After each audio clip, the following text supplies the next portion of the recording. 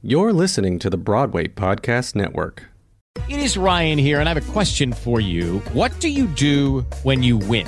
Like, are you a fist pumper, a woo-hooer, a hand clapper, a high-fiver? I kind of like the high-five, but if you want to hone in on those winning moves, check out Chumba Casino. At ChumbaCasino.com, choose from hundreds of social casino-style games for your chance to redeem serious cash prizes. There are new game releases weekly, plus free daily bonuses, so don't wait. Start having the most fun ever at ChumbaCasino.com. No purchase necessary. VGW Group. Void where prohibited by law. See terms and conditions. 18+. Okay, round two. Name something that's not boring. A laundry? Ooh, a book club. Computer solitaire, huh? Ah, sorry, we were looking for Chumba Casino. That's right, ChumbaCasino.com has over 100 casino-style games. Join today and play for free for your chance to redeem some serious prizes. ChumbaCasino.com. No purchase necessary. Void where prohibited by law. 18+. Terms and conditions apply. See website for details.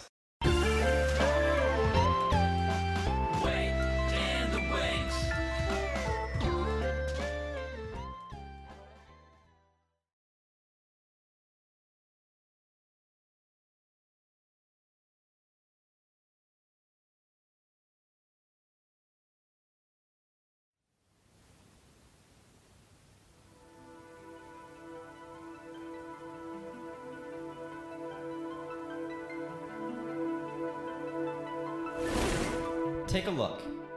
What do you see? I'm sure almost all of you just said, "That's a really beaten up chair, stupid."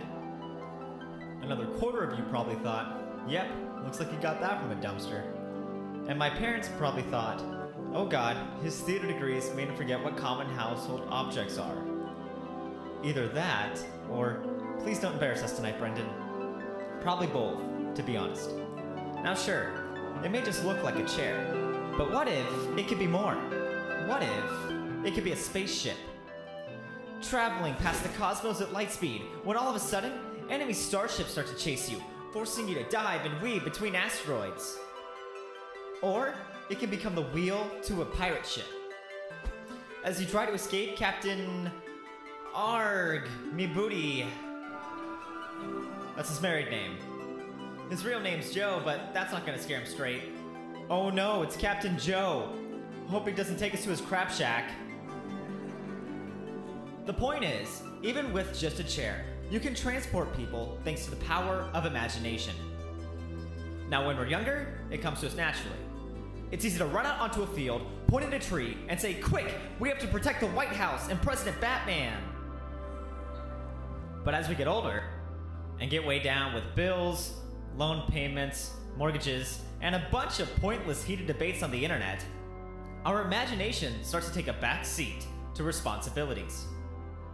Soon, instead of being a spaceship, or as a way to escape Captain Arg me booty, that chair just becomes a chair again. Oftentimes, because of this, Broadway shows like to do all of our thinking for us, and they vomit on us with millions of dollars worth of the old razzle-dazzle. Make the sets as elaborate as possible. Put up a fog machine. Heck, make them swing from the ceilings. Yeah, that'll put some butts in the seats. Yet, when getting lost in all this spectacle, it's sometimes easy to forget that really, less can be more.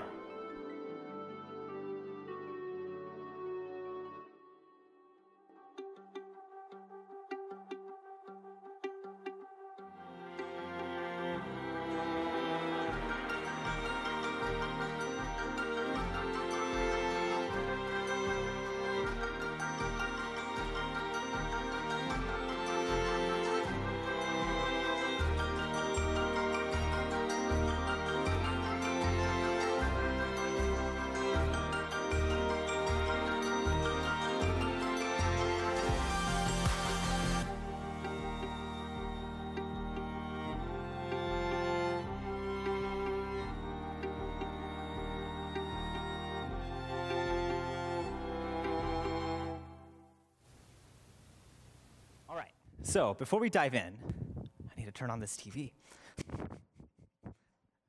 Is it plugged in? Live theater. I love it. Are we going? I can watch Netflix. Okay, there we go.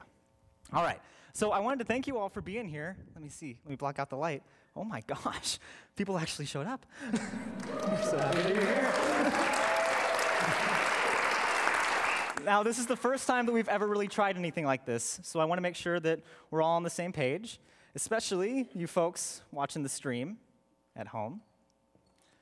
Now, my name is Brendan Henderson, and I'm the host of the Wait in the Wings YouTube channel, which we do videos focused on theater history and looking at the history of, really, we like Broadway flops. That's our main thing. But tonight, for you guys watching at home, we're in front of a live audience, and we're streaming this next week to our YouTube channel, Wait in the Wings, which just passed 13,000 subscribers. So we've been working on this for about the past 3 months or so, and we've actually interviewed a few members of the original cast to make sure that it's the most accurate retelling of this show's history. I hope that you all find it as interesting, off the wall, and maybe even as moving as I do. Okay, 1 second, keep it right there. All right, now we're gonna turn up the lights, and I'm gonna turn this camera around. And when I do, you all better lose your minds. Please do not embarrass me in front of my friends, or I will call the police. All right, so with that being said, let's show off this crowd.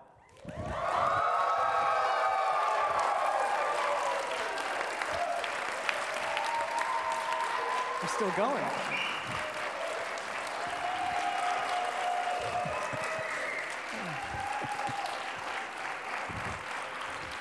Oh my gosh. I'm worried about the structural integrity of this roof right now. All right, yeah. What are you doing? That was it. That's the bit. It's HD, no one wants to see that, so. Now, I made a promise to the crew that even though we're covering Dr. Seuss tonight, I wasn't gonna rhyme. But you know what? Why should I give a flying Waka Flocka Fliv? If I can... No! Dear God, no. Hey, Brendan. It is our 13,000 subscriber special. Can you please just be normal for once? Please?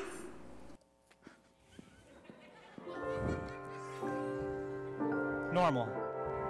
How can I be normal when this story is anything but? How does a show that's literally based on the works of an author who thrived on creativity and whimsy become one of the biggest Broadway flops of all time? And more importantly, how could it ever be redeemed? Would you like to find out? Good. You paid to be here, so that would be a really awkward hour. This is the story of a lovely little show that got weighed down by excess.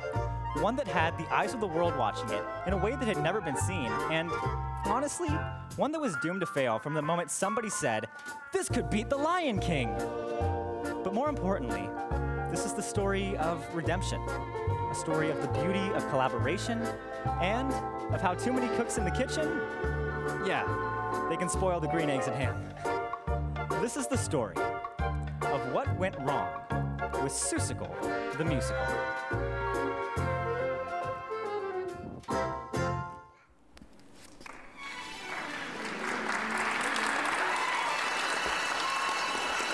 The lights did not shine.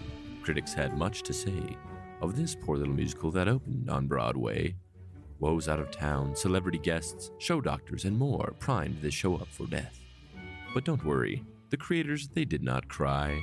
Instead, they spent time pounding the marble tabletop and saying, "Why, God, why?" So how did a show with expectations through the roof turn into a giant box office goof? But perhaps the most interesting fact of them all is how did it succeed using changes so small? Well, buckle your seatbelts and get ready to cram information more delicious than green eggs and ham. With video, word, and the occasional song, it's time to figure out just what went wrong.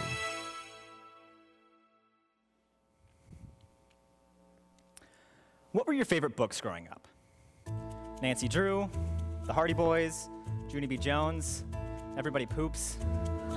Yeah, that person liked it. In my house, I grew up on Dr. Seuss. The colorful worlds in his stories were absolutely mesmerizing as an 8-year-old child. And now, at 23, yeah, he's still influencing my fashion choices. It's hard when looking at children's books nowadays to imagine a time when their main purpose was to teach children manners and the importance of obeying your parents. Something that I'm sure a lot of you in the crowd still wish was the case. But thanks to Dr. Seuss, he proved that books could be more than just guides. They could be fun. That's not to say that they couldn't be educational at the same time. At the age of 53, Seuss became alarmed at the dropping literacy rates in America. To combat this, he decided to create a story keeping the economy of line in mind. Now, this is a phrase that's used in the art world that focuses on painting a picture using as few strokes as possible. Using this method, he created a story that guaranteed every elementary school child in America could read it by using a vocabulary of only 225 words. Upon the book's release, literacy rates improved by leaps and bounds, and it was all thanks to what would become one of his most popular characters, the Cat in the Hat. Seuss would go on to author and co-author over 66 books, win the Pulitzer Prize, and introduce countless kids to the fun that they could have through reading. At the end of the day, Seuss never wanted to disappoint the children.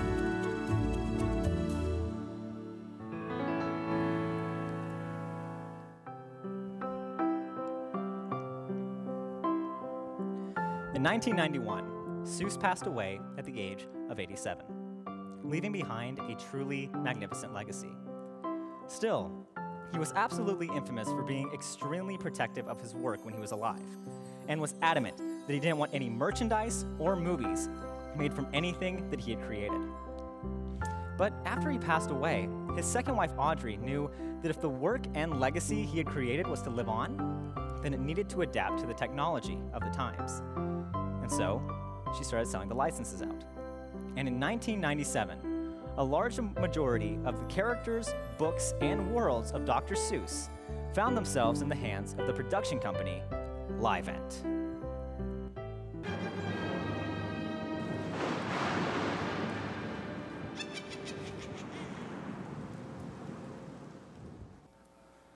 I thought it was funny.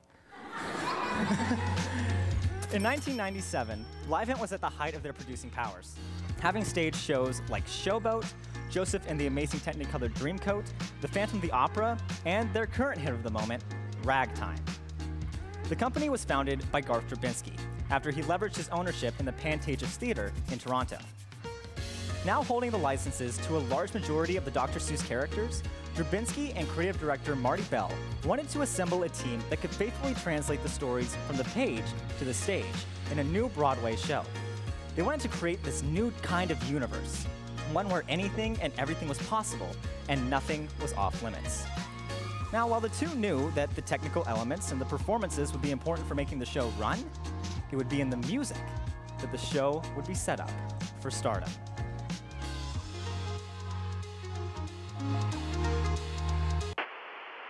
I think if you're going to work with somebody that agrees with you all the time, why don't you just stay at home and do it yourself? Right, yeah. You know, that would be easier, and I wouldn't have to change my shirt as often. Fresh off the success of Ragtime, Drabinsky invited the show's composers, Stephen Flaherty and Lynn Ahrens, into his office. The two had proven to be a safe bet for the company, having had written the hit scores for A Christmas Carol and Once on This Island. Now, Ahrens may look like a stranger to most of you, but chances are you're more familiar with her work than you know. Does the name Schoolhouse Rock ring a bell? Yeah? Yeah, that was her. Ahrens wrote and performed numerous songs on Schoolhouse Rock, most notably the preamble song, which if you really think about it is kind of cheating because the lyrics for that were written in like 1787. Like, I'm pretty sure that the Founding Fathers should have gotten a co-lyricist credit on that. Their section's pretty much the bulk of it. But regardless, the point is, Ahrens knew what she was doing. But great lyrics can only get you so far. You also need to have a great musical score to back them up. And this is where her musical partner, Stephen Flaherty, enters the picture. He, along with Ahrens, composed the music for the 1997 film Anastasia, which is still the most profitable film from both Bluth and Fox Animation Studios.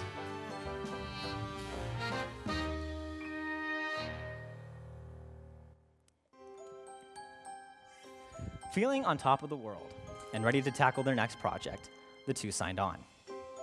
With the huge library that they had at their disposal, the the possibilities were endless for what direction the show could take.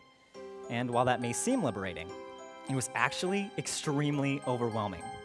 Aarons had no idea how they could possibly wrestle all of the characters into one show.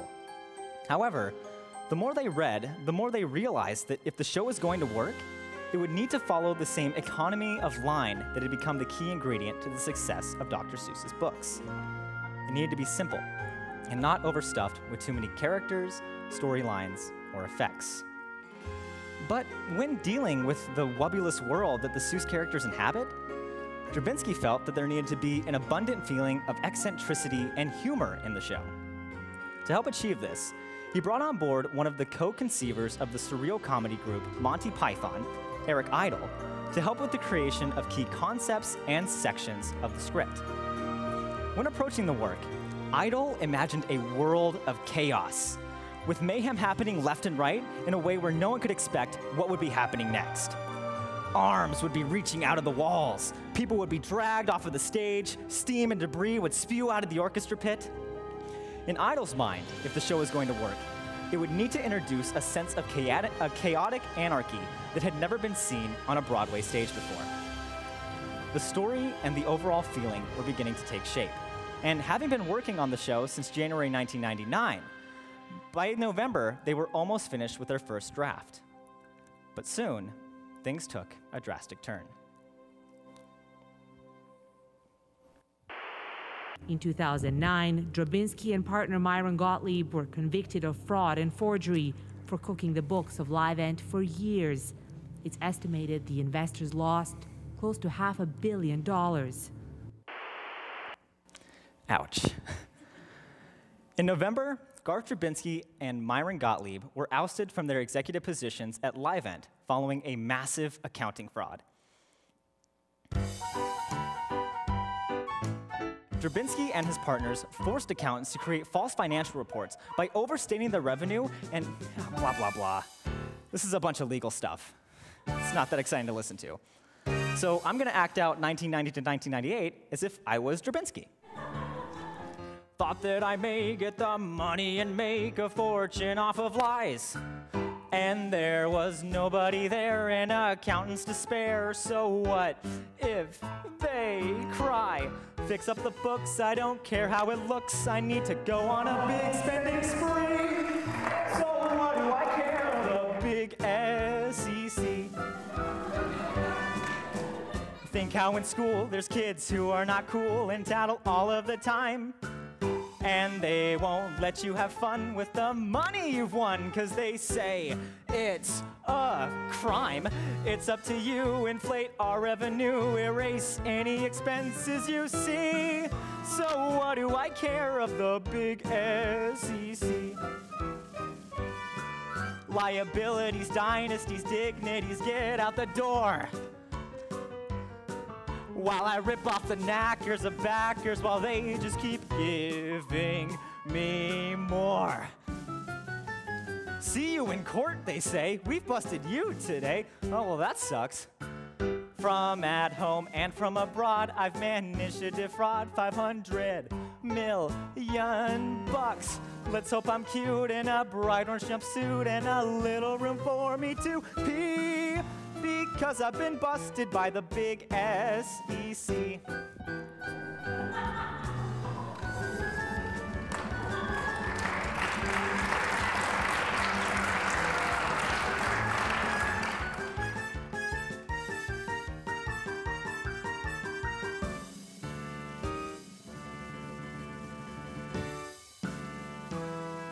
Seven whole years, it's worse than I had feared. The charges added up. Well, I was forced to resign well ahead of my time, and the place goes bankrupt. The business was perplexed, but then came SFX and bought my live and OG. And all just because of the jerks at the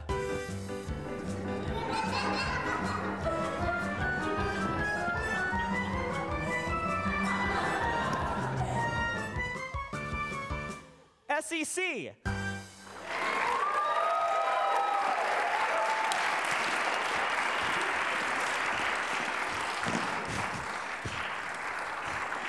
the stupidest thing we've ever done. Okay.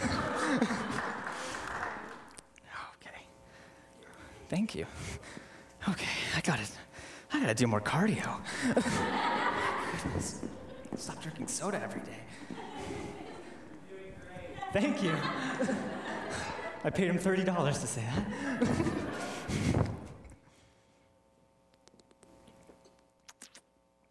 that. Okay. Whew. So you got all that, right? Livent got into hot water with the SEC, or the Security and Exchange Commissions, went bankrupt, and down the road was bought out by SFX Entertainment. Now, here's a fun story for you. Drabinsky was sentenced to serve 7 years in prison, but he only served 17 months. Yeah, more than enough time to prove that his actions have consequences. Following the fallout, Ahrens and Flaherty were left with a big decision to make in regards to Seussical. No one in the company knew what to expect next. They were a year into the process, and already they had a new executive team. The show's original producer was fleeing for exile in Canada, and a general air of uncertainty began to engulf them. No one could fault them for wanting to jump ship. But after working on the production for as long as they had, they could sense that there was something lovely and charming about the show that they just couldn't give up on. And so, taking a leap of faith, the two decided to press on with taking the show from concept to the stage. Just one small little change. They made the executive decision that the show didn't really need a script, and because of that, they decided to write the thing entirely by themselves, without the eccentric help of Eric Idle. Now, there are many contradicting reports as to what went down between the two parties, but the general consensus is that it just came down to two very different views on what the show needed to be. Ahrens and Flaherty wanted simplicity, while Idle wanted chaos.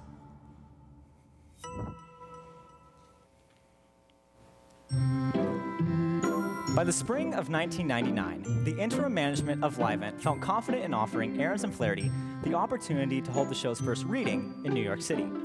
The two were left to organize it, and as a result, they were able to cast the thing entirely by themselves. Now, they decided that the story was going to focus on a variety of Dr. Seuss characters, with the weight of the show resting on the shoulders of the Cat in the Hat, Gertrude McFuzz, Jojo, the son of the mayor of Whoville, and Horton the Elephant. The person that they would get to fill those large ears wouldn't only prove to be a perfect fit for the role, but he would also be a saving grace when things became incredibly choppy.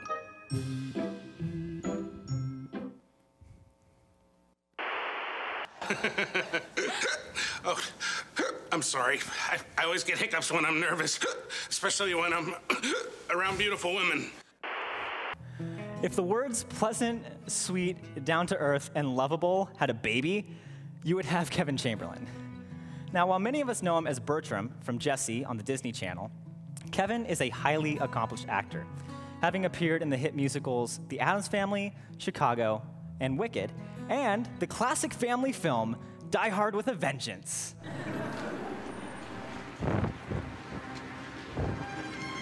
Ricky?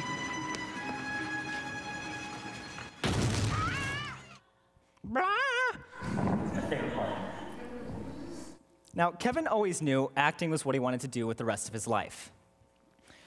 He started at the age of 10, growing up in South Jersey, and taking part in a very active community theater scene. By 1999, at the age of 36, Kevin had a very well-established body of work. It was in 1992, however, that he took part in the musical My Favorite Year. And this is where he met the show's composers, Stephen Flaherty and Lynn Ahrens. Now, when I had the opportunity to interview Kevin back in January, I had no idea what to expect. I mean, he's a 3-time Tony Award-nominated actor. Okay, to put that into perspective, I have a certificate for 1,000 YouTube subscribers hanging up on my wall that I printed out myself. So, needless to say, I was a little nervous. But after only 5 minutes of talking with him, I could identify exactly why Ahrens and Flaherty chose him to play Horton. In the books, Horton is depicted as a kind, good-natured elephant that's overflowing with a sense of compassion. It's feasible to assume that both Aaron and Flaherty saw this in Kevin, and as a result, he became the first person that they picked for the reading. This would also see the return of Eric Idle in the role of the Cat in the Hat, which, oh my God, I wish I could see what that looked like. Now this is a very basic recreation of what I believe the New York readings looked like. No flashy special effects or awe-inspiring costumes, but rather just a piano, a chair, and a music stand. I know, it doesn't look like much. I mean, heck, it didn't look like much to the same hardened producers who were coming to see what was supposedly going to be the next big thing. But the mind is a powerful tool, and it shouldn't be underestimated. Using the bare essentials and the power of the music, the cast spent the next 2 weeks turning what maybe seemed like common household objects into the pillars of action for telling the stories of Dr. Seuss. Now, following the success of this initial reading, word began to spread through the theater world like a wildfire.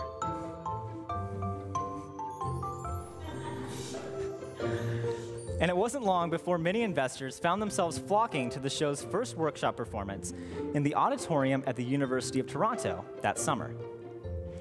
Now, the purpose of theater workshops is to basically be a rough draft as to what the final look and feel of the show is going to be. This allows the creative team the opportunity to gauge how audiences and critics are responding to general concepts. Typically, theater workshops are extremely modest, stripped back, and, well, simple. With Andrea Martin taking over the role of the Cat in the Hat, and impeccable direction by Frank Galati and choreographer Kathleen Marshall, the Seussical team was able to charm everybody in attendance, with how they were able to bring the stories to life with a marvelous simplicity. There was nothing to distract them. No over-the-top technical elements because, well, they didn't have anything. All they had was a chair, a battered stepladder, and I think there was a scaffold. And I could only afford to have one of those things here. Now, usually with theater workshops, you get a few songs and then maybe a couple of scenes. But with Seussical, they had the entire show.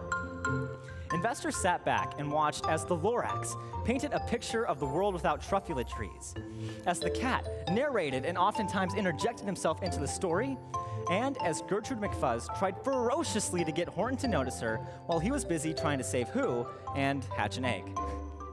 You know, honestly, people probably would have been happy just having one of Horton's stories in the show.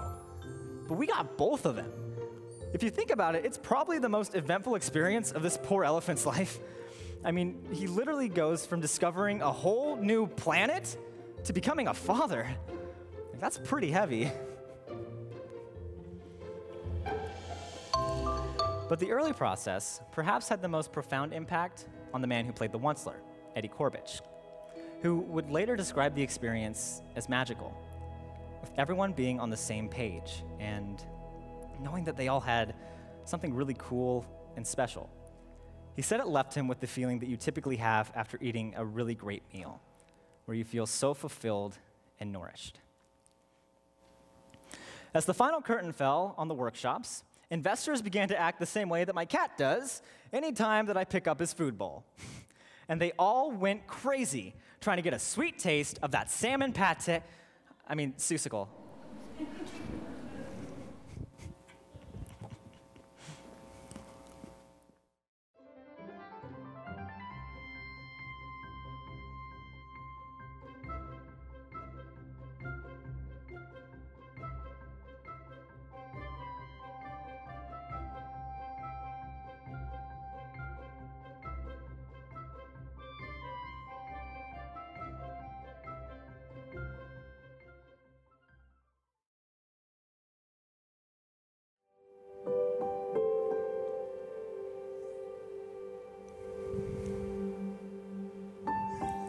But how could a show that wasn't even ready for the stage yet garner such a strong reaction from everybody who saw it?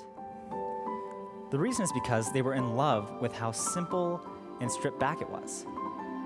This showing inspired the investors to suspend their disbelief and to use their mind's eye to transport themselves to the whimsical world of Whoville. They didn't need all the bells and whistles. They just needed some beautiful music and a sweet simple story.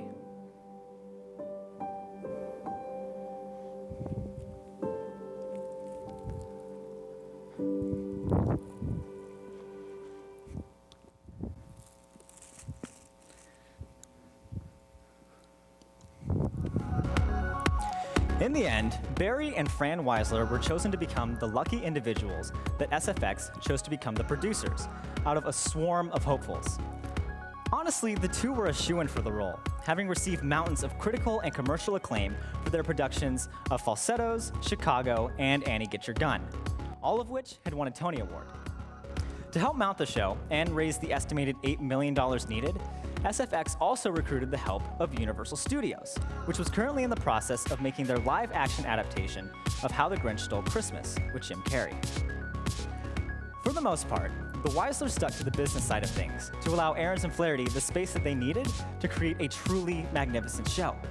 All they needed to do now was take the lovable and magnetizing workshop production and get it ready for Broadway. The show would move to the prestigious Colonial Theater in Boston for their initial tryout run and to allow them the opportunity to fine-tune the show. After weeks of rehearsals and through-the-roof optimistic buzz, it was finally time for Seussical's first performance in front of a live audience.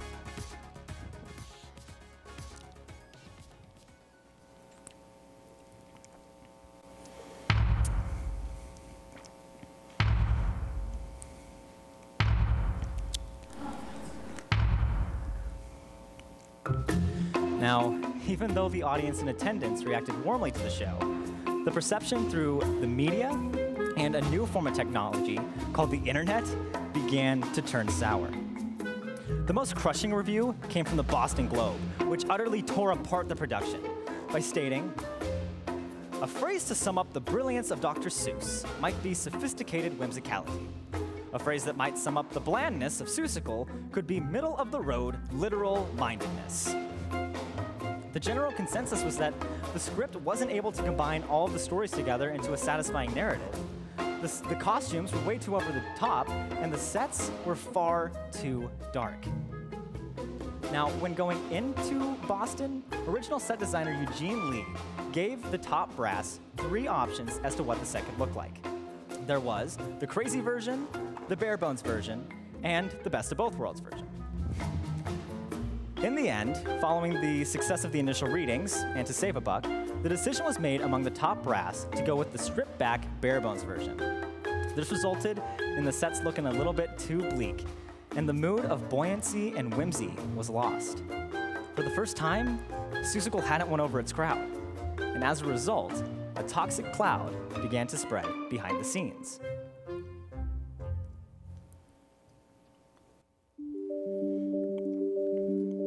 Now, conflict was inevitable when the new cast of players came on board solely for the Broadway run. The original cast and crew had a perception of Seussical that clashed with the new recruits. They had been hyping up what a special and spectacular production Seussical was, but after the first few tryouts, it wasn't living up to the hype. Soon, things got bitter, and the magical collaborative times that the cast had shared with each other during the early stages began to become clouded by a wave of toxic smog that started to bring the production down. And on top of all of that, the executives in charge began to go on red alert.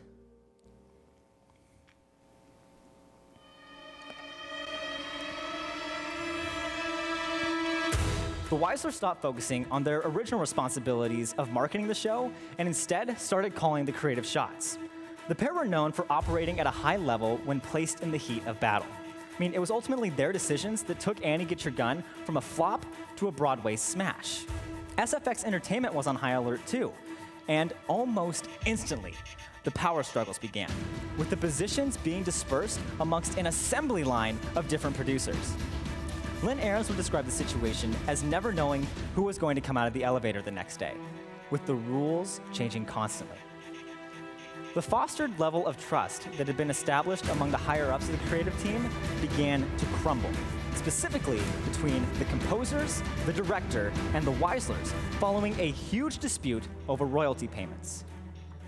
Now, even though the argument would ultimately be settled, the lines had been etched in the sand.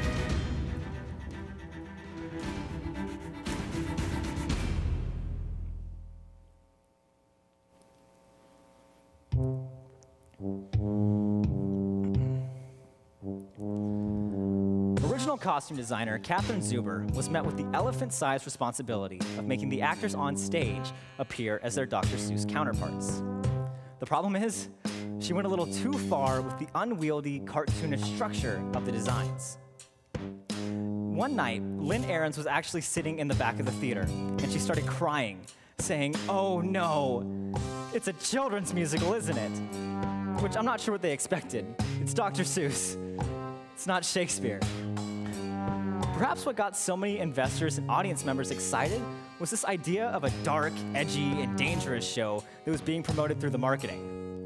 Because let me tell you, when I think of dark and edgy, I think of Dr. Seuss. Yeah.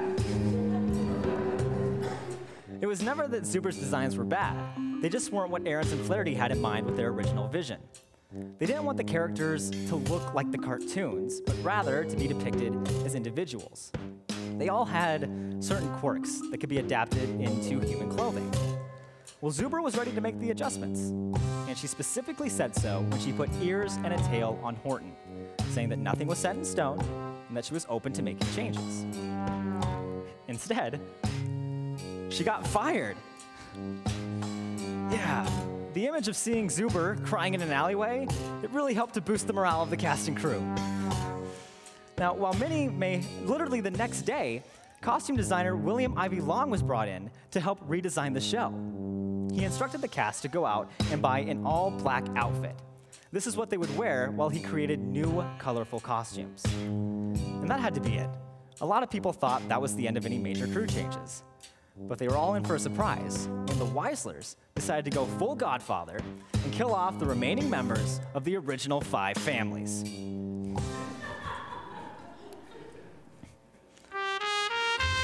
Frank Galati, the show's original director, and whose work included the Tony Award-winning adaptation of The Grapes of Wrath. Now, Galati was applauded for being a great actress-director. He helped the performers figure out their character motivations while also adding realistic dimensions to them in the process.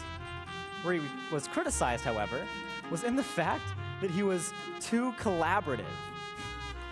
Galati would go on record stating, "I don't know how to be more of an absolutist. I have strong ideas, but there are plenty of times working in the theater when I certainly don't know the answer. I'm an okay director in a lot of ways, but I'm not fully confident in assessing a musical in totality." It became apparent to the Weislers that Seussical needed a show doctor to help implement crucial changes. And so they brought on the brother of choreographer Kathleen Marshall, Rob, to try to save the show. Slowly but surely, Galati could tell that Marshall wasn't just going to be a show doctor. He was going to become the full-time director. And his assumptions came true when one day, the Weislers suggested to him that they just didn't want him around anymore. And so, Galati got on a plane, flew back to Chicago, and left the show. The reckoning was almost complete. There was just one person left to finish the transition. Set designer, Eugene Lee. Now, while there were many elements of the show that were becoming corrupted, the Weislers set their sights on Lee's set design as being the main problem. But Lee felt that the technical elements were being used as scapegoats, and finally reached his breaking point, leaving the production a little while after Galati. In the span of a few weeks, the production had already lost its original director, costume designer, and set designer. The environment was tense. But the higher-ups, they now had a new goal: to hit audiences with the old razzle-dazzle.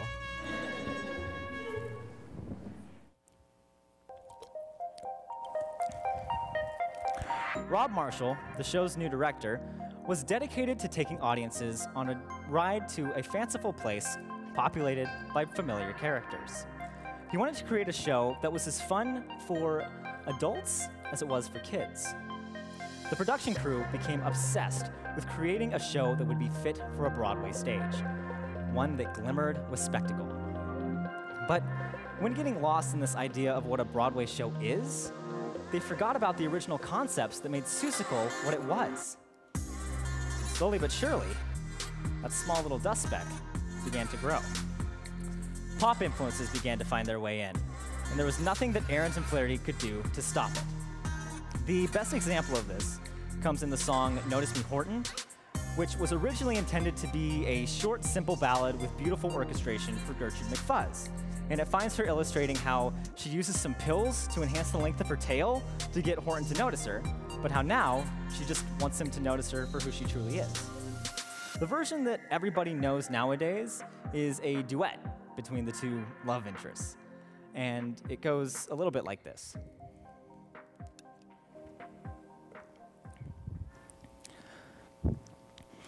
It's taken all my courage to approach you, not to mention all the stamina to follow you across the hills and deserts. But I feel as if I'm ready to confess to you the feelings that I've hidden with great diligence and labor beyond the facade of your odd little next-door neighbor. She then goes on to say, my eyes are too small, I have very large feet, and I'm not very proud of my pitiful tweet. Now sure, this makes for a short, fun, pop-driven song, but the emotional heart of the piece is missing.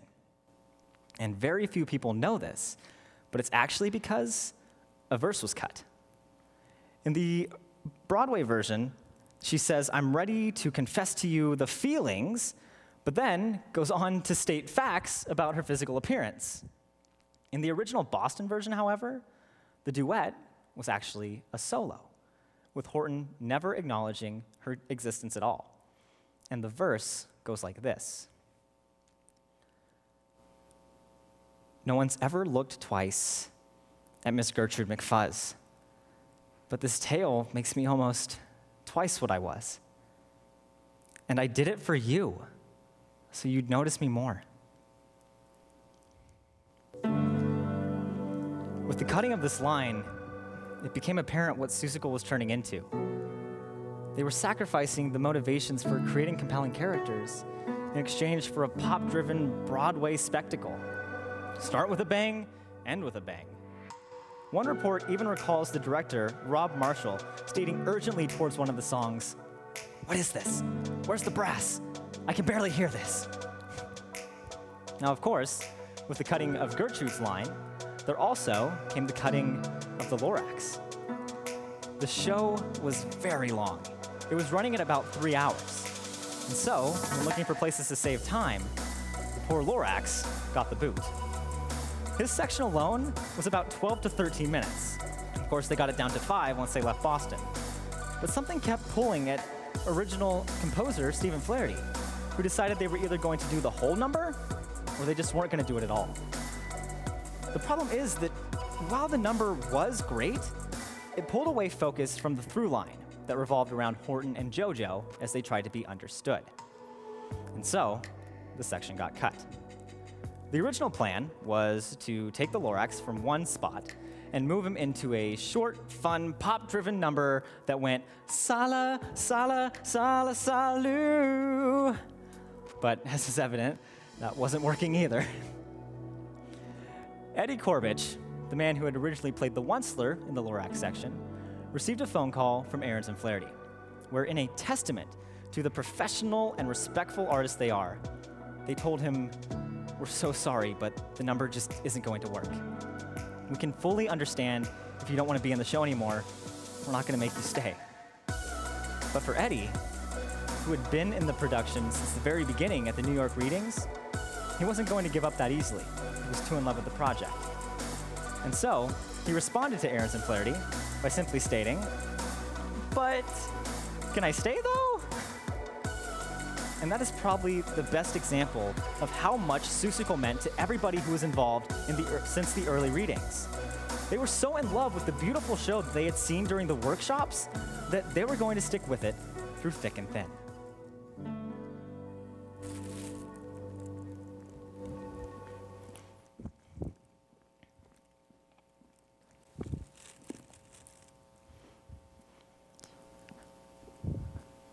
So, the tryouts in Boston were nearing their end, and the announcement that the last week of performances would be canceled to allow for a reworking of the show only fueled the negative perception that was reaching a fever pitch among the public.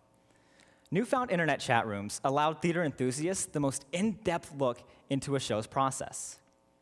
And it didn't help that there was a mole in the show's midst. It's almost as if there were a mole in the White House. That's just ridiculous.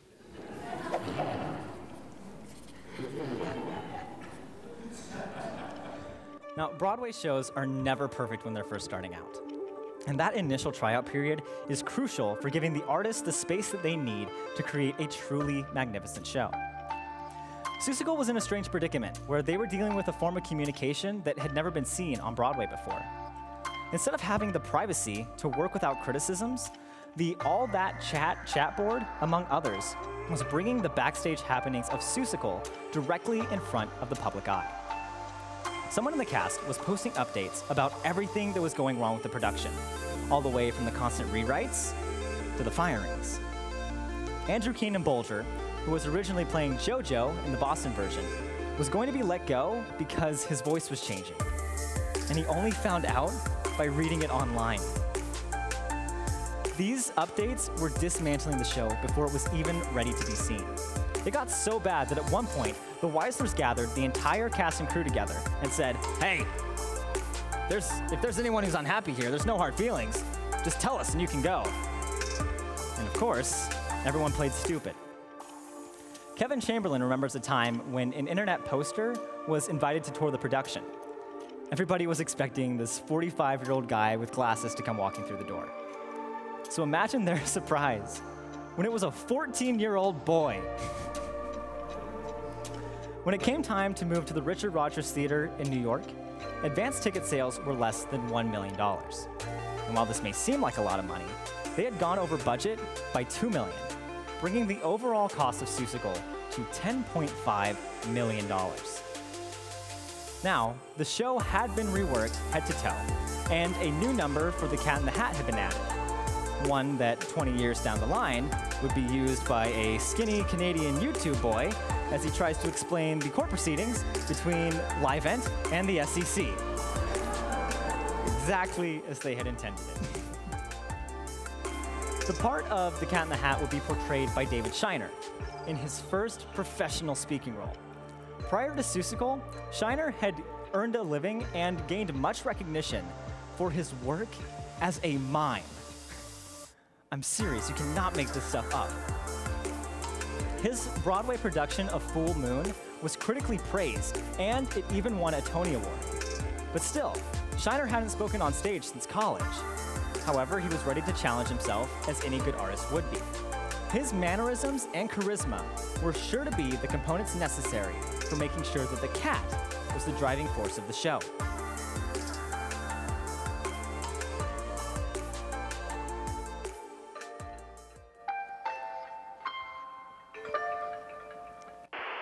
We knew we had this beautiful message to say, and we knew we weren't delivering it in the right form. And I think that was frustrating for the company because we all knew the heart and the message that this piece has to say. And so when we sort of felt that we finally got over a hump in terms of how we were presenting the show, I think the company really, realized that we were taking a step forward and just came along for the ride with us, which was great.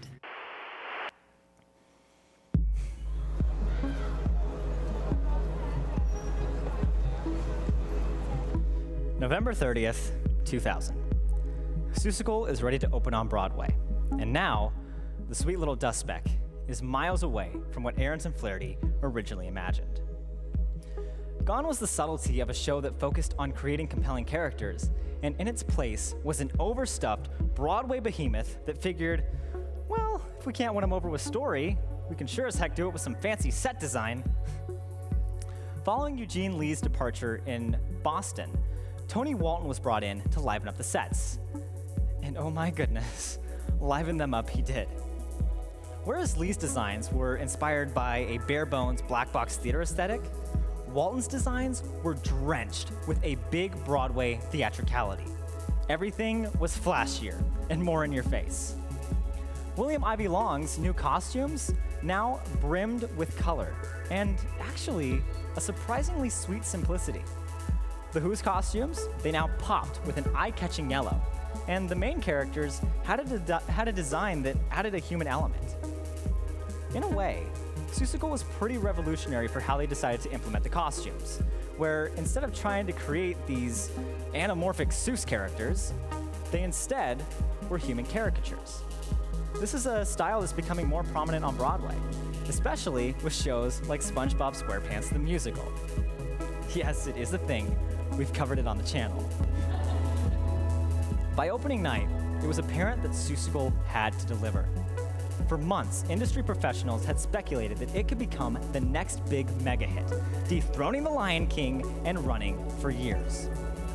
The show had been cut down to around 2 hours and 15 minutes, not including a 15-minute intermission, meaning that hopefully we had streamlined the story.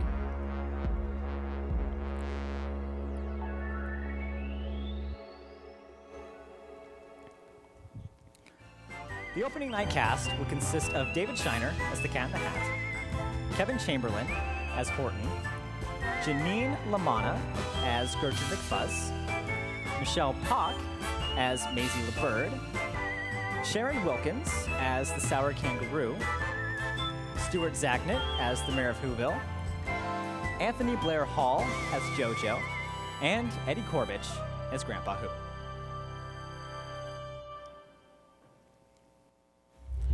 The lights would dim, and the Cat in the Hat would pop up on a huge wall to welcome the audience to Seussical. For the next 2 hours, audiences would watch Horton as he tries to save Who and hatch an egg. They'd watch Gertrude use some pills to enhance the length of her tail to get him to notice her. And they would watch JoJo as he tries to convince his parents that it's okay to think unique thoughts. And of course, there were a bunch of other Seussian characters, references, and storylines jammed in there too. By the time the cast took their final bows, everybody was on edge, waiting to see what the reviews would say. Had all the sacrifices, the firings, the power struggles, and the over-the-top changes been enough to save the show? Well, you wouldn't be at an event called What Went Wrong with Seussical if they had, now would you?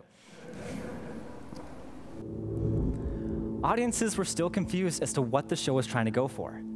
Was it a show for kids? Was it a show for adults? What was going on? As for the critics, they felt that the show was trying too hard to be The Lion King, and that they were compensating for the show's inadequacies through spectacle. The flashiness didn't reflect the story, and the mixture of the character-driven performances that had been implemented during Galati's tenure with the show didn't work. Critics felt as though they were watching two different shows going on at the same time. These critics, they didn't want the big Broadway spectacle. They wanted the less brassy, more intimate, and more imaginative show that invited people to visit the world of Dr. Seuss.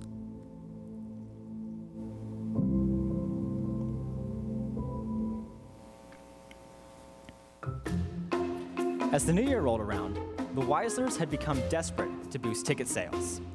The max potential gross that they could be bringing in per week was around $755,427. But on average, they were only bringing in about $400,000.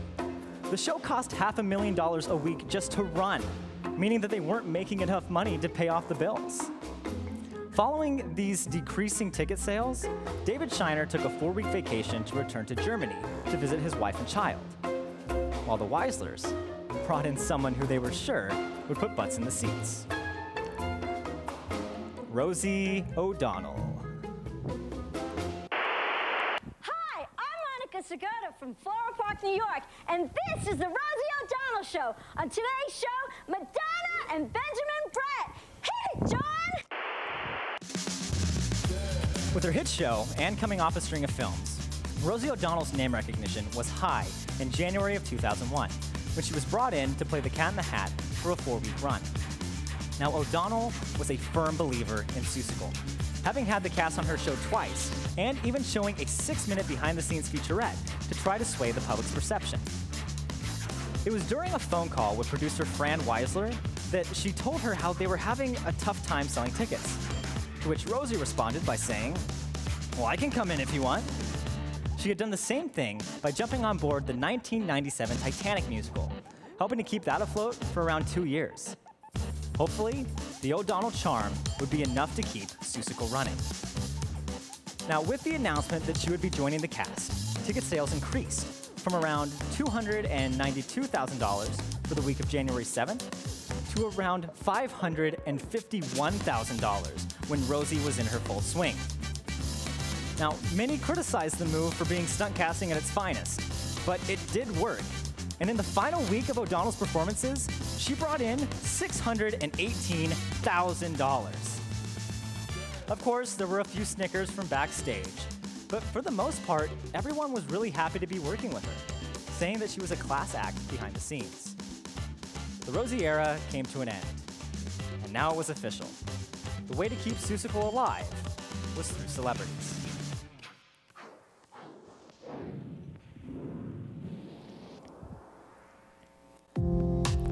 When David Shiner returned, he could tell that he wasn't going to be playing the cat for that much longer. The Weislers were offering the role to celebrities like Whoopi Goldberg, Tommy Tune, and Chevy Chase. It got so bad that soon the Weislers just stopped talking to him, and the entire company as a whole. Everyone was on edge, knowing that at any moment their role could be taken away and given to somebody with a much bigger name. This disconnect of communication meant the only way that they could figure out what was going on was by reading it online. Eventually, Shiner decided that enough was enough, and he left the production. In his mind, he knew that he had nailed the part, and was proud that he had been able to learn how to sing and to dance. He may not have been Fred Astaire, but he was the Cat in the Hat. Soon, Olympic gymnast Kathy Rigby was brought in, bringing a wonderful athletic energy to the role. And by March, in what is probably the most desperate attempt to appeal to a young, hip crowd, the Weislers replaced the role of JoJo with teen pop sensation Aaron Carter. For Kevin Chamberlain, Aaron's inclusion proved to be an interesting study in psychology. When one night, after a production, he saw Aaron standing from the balcony of his dressing room, spitting on the fans below. Is that just like a rite of passage for teen pop sensations? Because I'm pretty sure that Bieber did the same thing. But soon, the celebrity casting flame started to die out. And by the 2001 Tony Awards, Seussical was only nominated for one, and that went to Kevin Chamberlain for his performance as Horton. Following the low amount of award nominations and declining ticket sales, Seussical would close on May 20th, 2001, after 197 performances and 34 previews.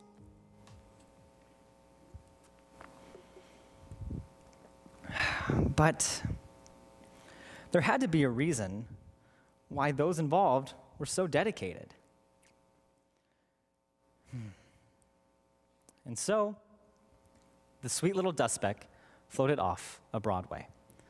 So much had happened after leaving Toronto that the show had become weighed down under tons of glitz and glamour, and in turn, it lost its soul. But there had to be something. There had to be some reason why they were so dedicated to the story that they were telling.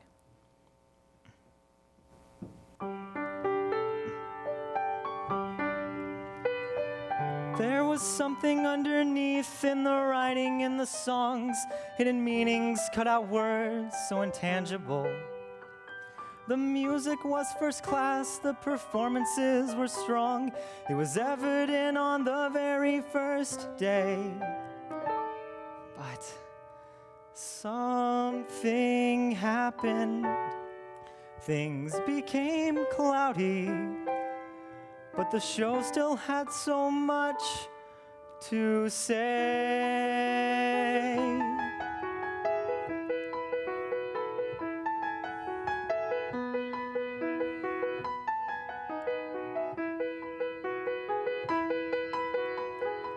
Floating out of the public eye, away far from the public eye, changing while no one else is watching. They say the show was horrible. Okay, say it was horrible.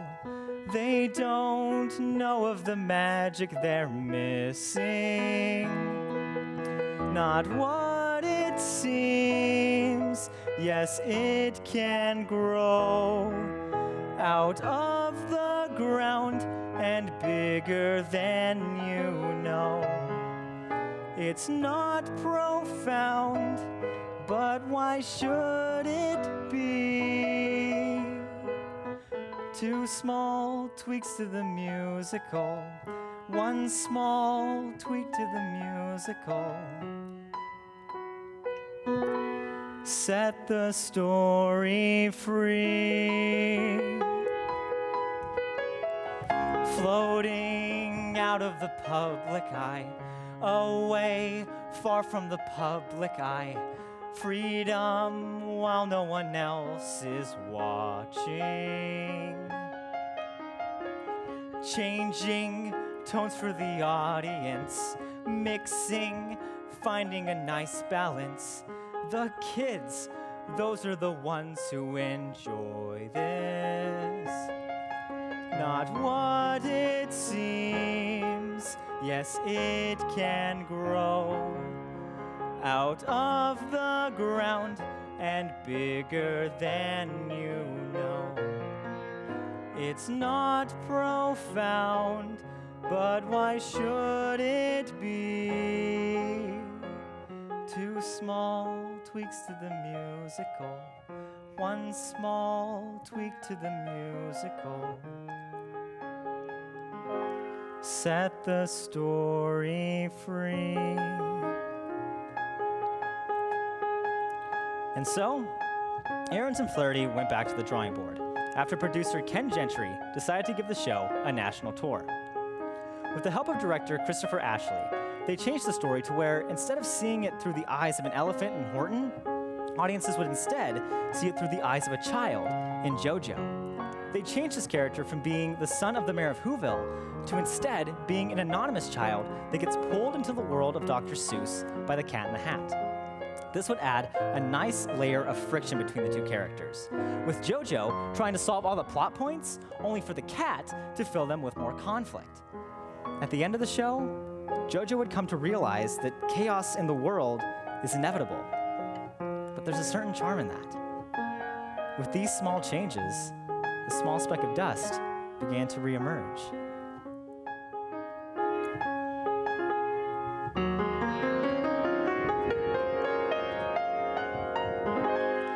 Not what it seems. Yes, it can grow out of the ground and bigger than you know. It's not profound, but why should it be? 2 small tweaks to the musical, 1 small tweak to the musical. It set the story free.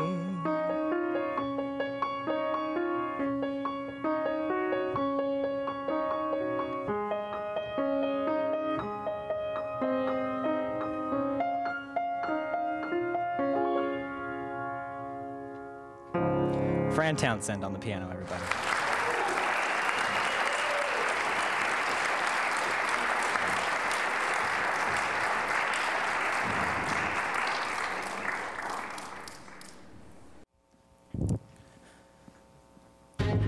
After the negativity and politics left the production, it became the beautiful, simple, and fun show that was always at its core.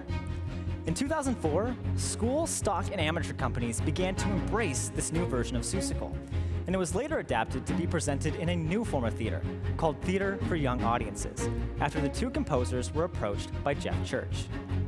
Now, this was dedicated to presenting professional-level productions to younger audiences. What resulted was a stripped-back, 60-minute version of the show that would go on to be called Seussical Jr.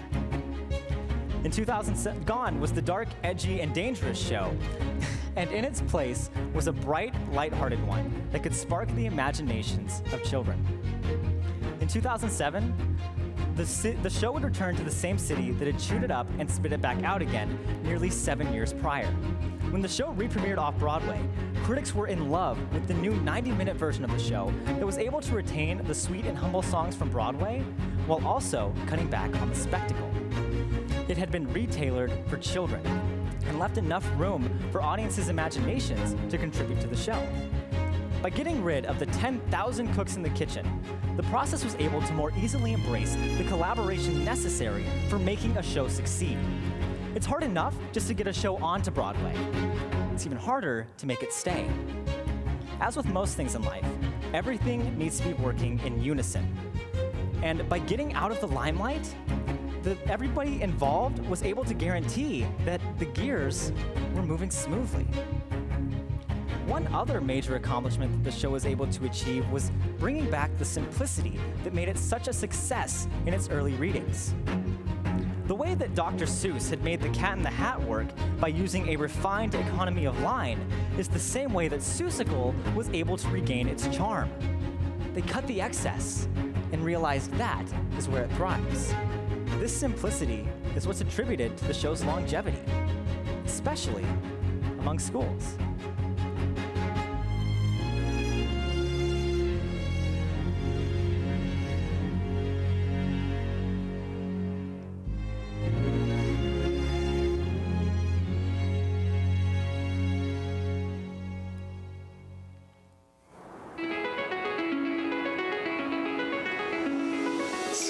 That's one of the loveliest things about this show. It has a lovely theme of teamwork, family, and acceptance that literally has a role for everybody. It doesn't matter if it's Horton the elephant or if it's Yertle the turtle. Seussical inspires young and adult minds alike about the importance of imagination and staying young at heart. Today, the perception of Seussical has pulled a complete 180, and it's now one of the most staged shows in America. In conclusion, a lot can be attributed to what went wrong with Seussical. The advent of the internet robbed them of the privacy to focus on enhancing the show. The behind-the-scenes politics resulted in too many cooks in the kitchen, which made the overall vision of the show too hazy. The script had far too many storylines, characters, and plots, and ultimately, the show was crumbled by lofty expectations that could never be met. This resulted in a perverted, bloated version of the original concepts that made Seussical such a success with everybody who saw it in the early readings. But this brings up the question of what makes a Broadway show a Broadway show. Sure, there are expectations that it's visually stunning, but it can't be done in a way that sacrifices the other elements. Everything has to be working in unison, with the overall goal being telling a great, fun story. Seussical is proof that the human imagination is more powerful than we give it credit for. It doesn't matter if it's an elaborate backdrop or if it's a chair. If everything is working well and the audience is willing to suspend their disbelief by investing in a show's characters and storylines, less can be more. Following the horrible reactions from Broadway, Ahrens and Flaherty could have quit. They weren't going to give up that easy. They knew that at its core, there was a lovely, enchanting story hidden underneath all of the excess. And by stripping everything back, the Who's on the dust speck were heard, and their story was set free. Sometimes, all it takes to be transported is not being afraid to have one good thing.